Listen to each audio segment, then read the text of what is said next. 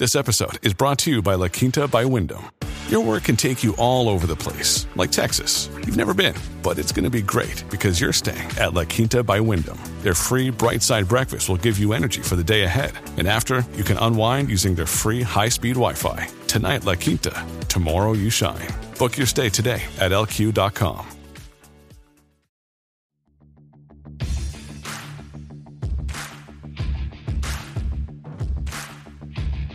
Hey, I'm Ryan Mallory, and this is my Swing Trading the Stock Market podcast. I'm here to teach you how to trade in a complex, ever-changing world of finance. Learn what it means to trade profitably and consistently, managing risk, avoiding the pitfalls of trading, and most importantly, to let those winners run wild. You can succeed at the stock market, and I'm ready to show you how. Hey everybody, this is Ryan Mallory with Swing Trading the Stock Market. We got a good episode to tackle here today. It's going to be on the skills for full-time trading. What do you need for full-time trading? I've dedicated a lot of episodes in the past, not a ton, but a good chunk, talking about full-time trading. I even did a series on it, but there's always caveats, right? And a lot of these emails, and what I like about the emails that you guys send me, and by the way, you can send me your questions, ryan@shareplanner.com. I do get them, and I do read them, and I usually try to put all of them on the air, so be sure to keep sending those to me. But what I like about the emails is that they're coming from personal experiences. And these personal experiences, they create caveats or they create what ifs that I might not have tackled in a previous episode. So I really like it because it makes me think about something that I might not have considered. And in this email, you're getting a little bit about. He's asking me questions that I haven't really tackled in depth yet. So this guy wants to be called Jos. He says Jos is a city plateau in Nigeria. So that's pretty cool. Never been in Nigeria. But this guy's actually from Breaking Bad, Albuquerque, New Mexico. And as for the bourbon that I'm drinking tonight, I got some good old Wild Turkey 101 Kentucky Straight bourbon. Not one that I drink a lot of, but it's one of those things, it's dependable. Better than Jack Daniels. And I kind of put it in the same league as Maker's Mark, right? Not a ton of flavor to it, but it's got this nice heat to it that I always appreciate. And in the world of bourbons, I give it a 6.2, 6.3. It's good. You're not going to be disappointed in it. It's something that, late at night, if you're just wanting something to take the edge off, it's good for that kind of stuff. And it's 50.5% alcohol, which makes it 101 proof, which I was kind of surprised by that. I was I didn't realize it was that high, but it was. Nonetheless, really good. Nice little bite to it. Not tons of flavor, but it's dependable. So we're talking about skills for full-time trading. And Josh here, he sends me kind of a longer email than usual, but I don't think he's rambling at all, so I think it's worth getting through the whole thing. He says, "Hey, Ryan, I just finished your podcast on Spotify. Every single episode." He puts that in parentheses, which is cool, man. I'm always flattered when people actually go through and listen to every one of them. And it's funny when you listen to the older ones, like the change in the show per se, as time goes on, I get more comfortable with the podcast over the years, and it's not so bad now. He says, and I think it's really cool that you take people's emails and answer them on the podcast. You can call me Jos. It's a plateau in Nigeria. I'm from Albuquerque, Breaking Bad, New Mexico. In addition to my original email below, I thought I would give an update with some questions, lessons, and maybe it will help other traders. Now, if you remember Jos, we did an episode on him before, right? And he was the guy that had some pretty incredible growth stories. He got lucky with Tesla by his own admission, and he made a lot of money off of that. So he's doing good there with Tesla. He's doing good in the stock market. Trades a little bit on the volatile side. So he's now interested in becoming a full-time trader. And I think this is the first time that I've done a part 2 on a trader, right? I don't think I've done a trader part 2, but we're doing one here. He asks a lot of questions. I don't know if I'll get to each one of these questions in this particular episode. But I'll try to highlight the key points of it. And he says, since I've been a passive trader in the past, I've missed some great opportunities. So now that I am swing trading since the beginning of the year, I am learning a ton every day, especially this year. I admit I'm a Robinhood bro, but I downloaded the Thinkorswim through TD, and I'm starting to learn how to use it so that I can eventually transfer over there.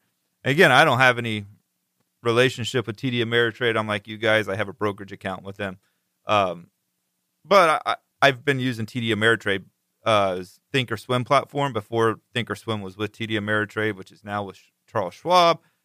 I always like Thinkorswim. I know it's got its flaws like any brokerage really does, but nonetheless, I mean, it's kind of one of those It's kind of one of those things I'm just familiar and comfortable with. I also use TradingView since I trade during my full-time job as a project analyst on my phone. Yeah, TradingView is good. I've never used them on my phone, though, before, so maybe that's something I should try out. He says, my ultimate goal is to become a full-time trader, which could be possible since I'm trading with six figures. But like you said, until I get consistent gains and minimize my losses, I can't consider going full-time trading. My current issue is definitely my entry points.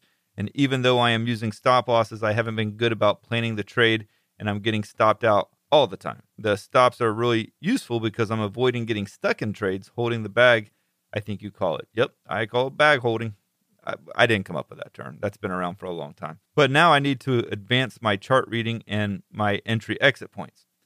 I'm starting to realize I need to devote a portion of my portfolio towards slower moving ETFs so I can get consistent results and really focus on managing risk. I am really noticing the impact of making one or multiple bad trades, and it's really causing a major drawdown. How do you feel about having a majority of the portfolio in ETFs while I'm getting better at chart reading? I've been focusing a lot more on reading charts, and I believe I am on the right track. So far, I've been following moving averages, RSI, support resistance, levels, Bollinger Bands, trend lines, and volume. I am curious if you think there are good indicators to follow or if you prefer other indicators. I am also going through your videos on YouTube so I can see what you're looking at. And if you do that, you're going to see I really don't use a lot of indicators. It's really price and volume. And, I do pay attention to moving averages when they are relevant. He says, I really wish I had taken this more serious in the past and I would have dramatically improved my gains, but at least I'm taking it serious now. Thank you for all your incredible lessons and support. People like you make this world a better place. Well, I do appreciate that because I really enjoy this podcast. I enjoy interacting with you guys. Believe it or not, I think when you're doing these podcasts, you have like these faces of what you think people look like and everything else in your mind. And it's kind of like a fireside chat per se. In fact, I have a big screen TV because I live in Florida. You can't have fireplaces for the most part. I mean, you do, but you can't have them on like all the time. And very rarely can you have them on because it's not cold enough to have them on. So I usually have like a YouTube video with that sucker on. I know it's corny, but hey, 4K kind of makes it real life. So there's a lot to unpack. Again, I may not get to all of it, or I may just accidentally skip over some of it, but I'm going to try to address the spirit of the email because I do think he raises some good questions. In any case, having enough money, right? He says, I'm trading with six figures. I want to become a full-time swing trader, right?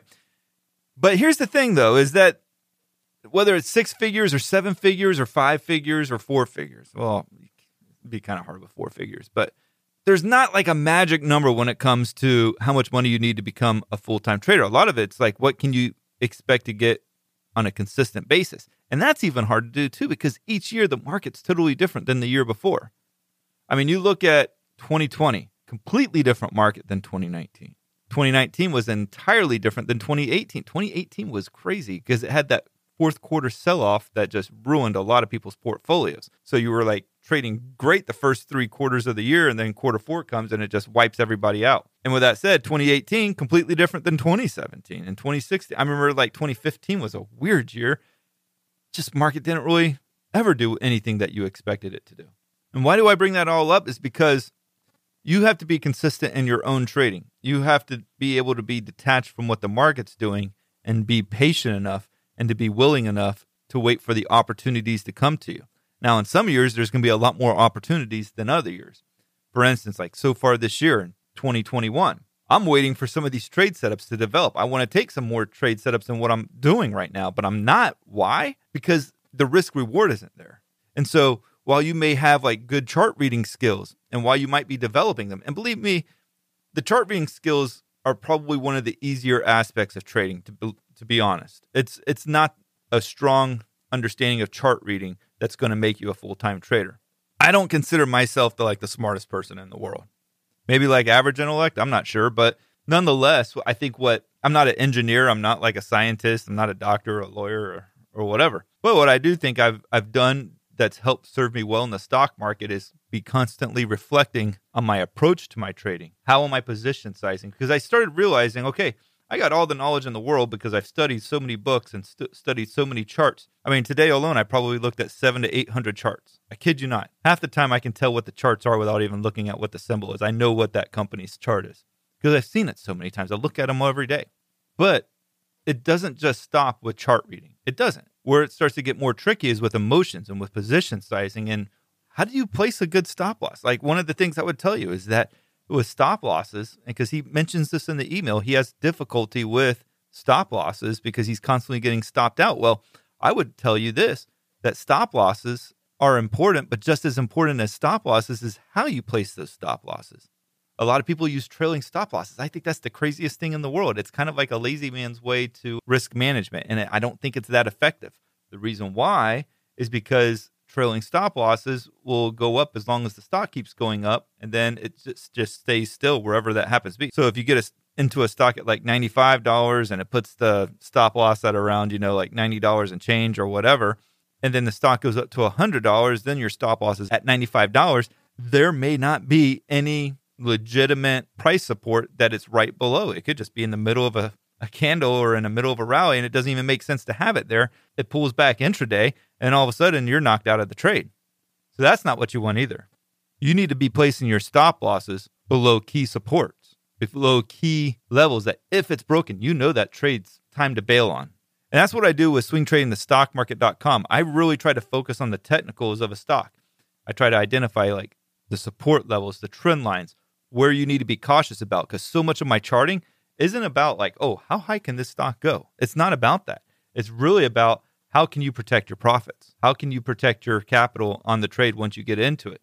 And so with swingtradingthestockmarket.com that you can access here as part of this podcast, you're going to get my market analysis for the broader markets, which is going to be the S&P 500, the Russell, the NASDAQ, multiple times each week. You're also going to get my master watch list, the stocks that I'm following, but you're also going to get updates on some of the real popular stocks like Facebook, Amazon, Apple, Netflix, Google, Microsoft, and Tesla each and every week. And then daily setups that I'm watching each and every day. And then the most important or most intriguing charts that I find that are offering opportunities for trading. So check that out, Swing Trading the Stock Market. When you join, you're also supporting the podcast as well in the continuance of me making these podcasts a couple of times each week. So now that I've managed to incorporate that service into this podcast, let's continue to dig into Josh's email here. He wants to become a full-time trader. And one thing that I tell people, it's not like an all or nothing kind of a thing, especially nowadays. When I quit my job many, many years ago, I had to make it in trading.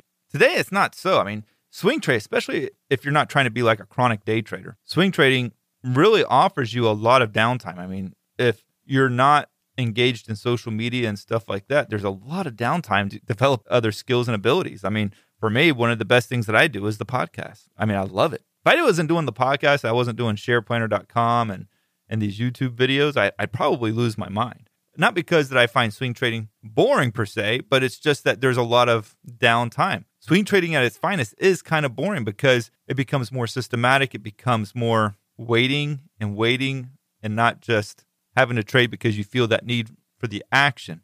I've had plenty of action in my life. In terms of, let me clarify that. I've had plenty of action in the stock market. I've traded pretty much everything out there.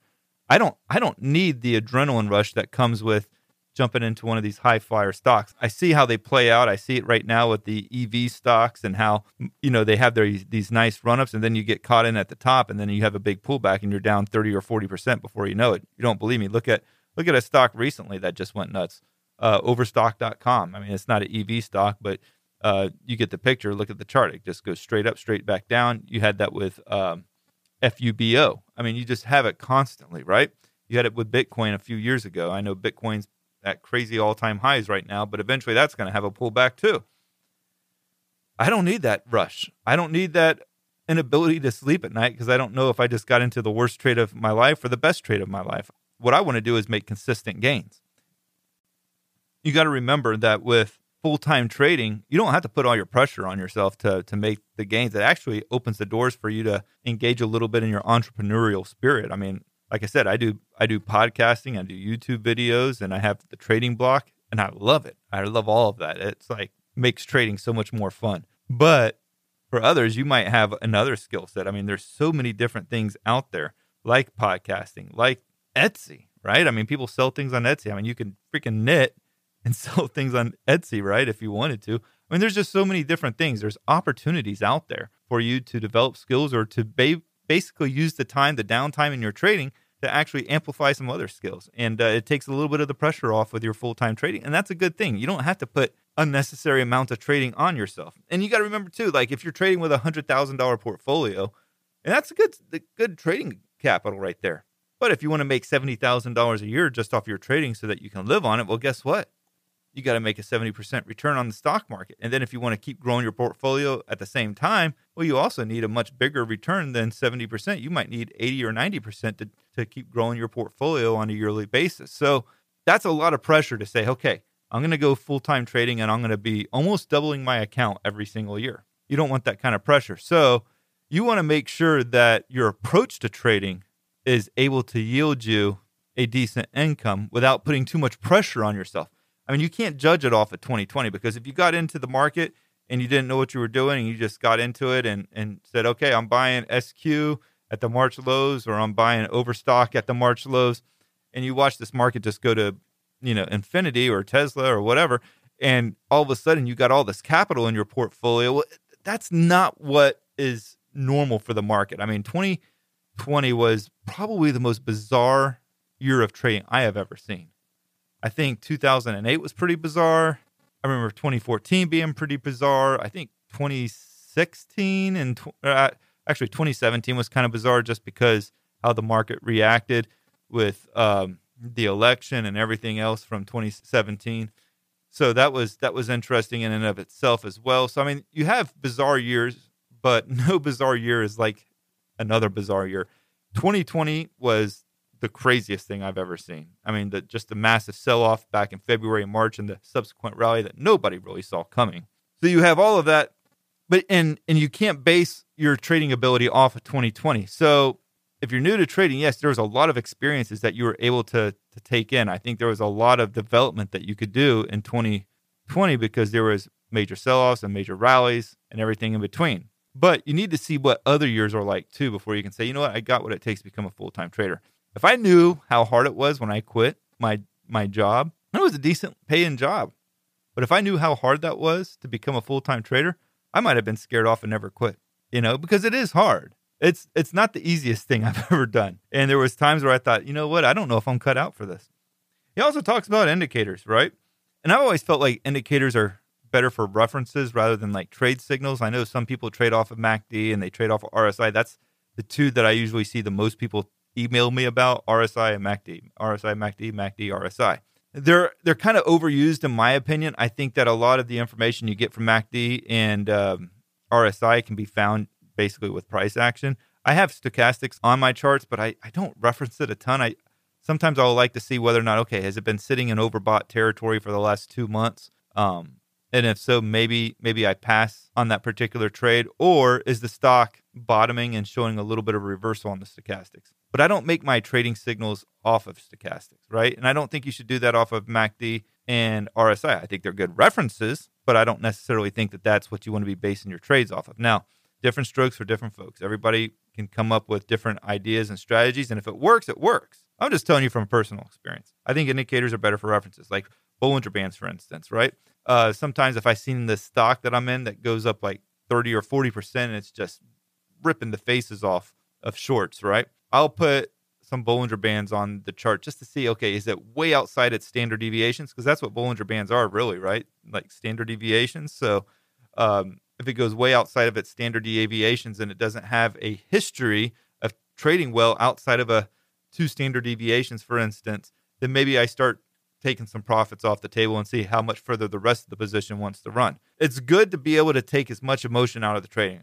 Like I've said in other podcasts, we're humans. We can't completely escape emotions. We're emotional people. God created us that way. But I also know, too, that these same emotions can really wreak havoc on your portfolio. That's why I like to take profits along the way in my trading. I like to take profits, sometimes, after 3 or 4% up on the trade, and then, I get into double digits. I oftentimes like to take another, third or a half off the table there, and then I'll let the rest run. And then it gives you some freedom to really let a stock really go to heights. Yeah, I know it's not the original size position, but oftentimes when we're trading a full size position, when we get completely in and then get completely out, and I always get completely in on a trade. I don't ease into a trade. It's all in on a trade, not all in on a portfolio. But if I'm like putting X amount of dollars on every one of my trades, I'm going to go all of that on the initial buy because I have confidence of where I'm getting in at, right?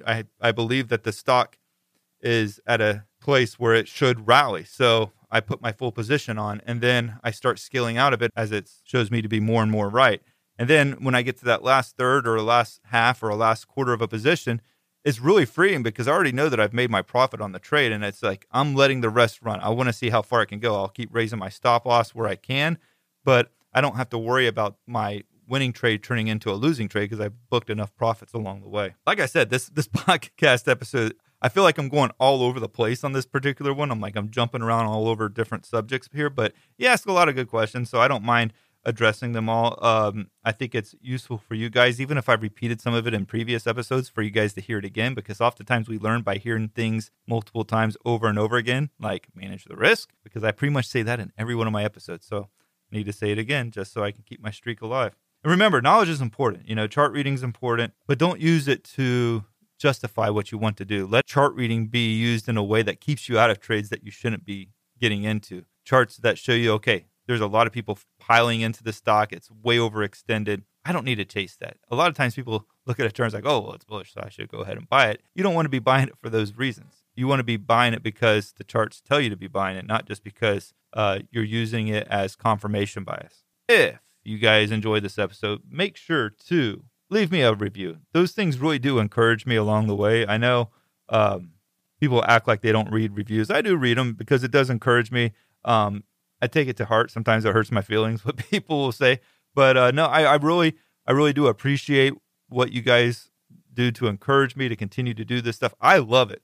I really do. And to know that I'm helping you guys out means the world to me. It makes me think, man, I've actually accumulated some skills that make me, no, I'm kidding. I'm not going to go Liam Neeson, but it's been great to be able to help you guys over the years, and it's only gotten better and better. So make sure to continue to support the podcast, swingtradingthestockmarket.com, and also on my on whatever podcast platform that you're listening to it on. Leave a good review. Helps me there. Follow, subscribe, whatever you got to do. All right, guys. Thank you. Thanks for listening to my podcast, Swing Trading the Stock Market. I'd like to encourage you to join me in the Share Planner Trading Block, where I navigate the stock market each day with traders from around the world. With your membership, you will get a 7-day trial and access to my trading room, including alerts via text, email, and WhatsApp. So go ahead, sign up by going to shareplanner.com/trading block. That's www.shareplanner.com/trading block. And follow me on Share Planner's Twitter, Instagram, and Facebook, where I provide unique market and trading information every day.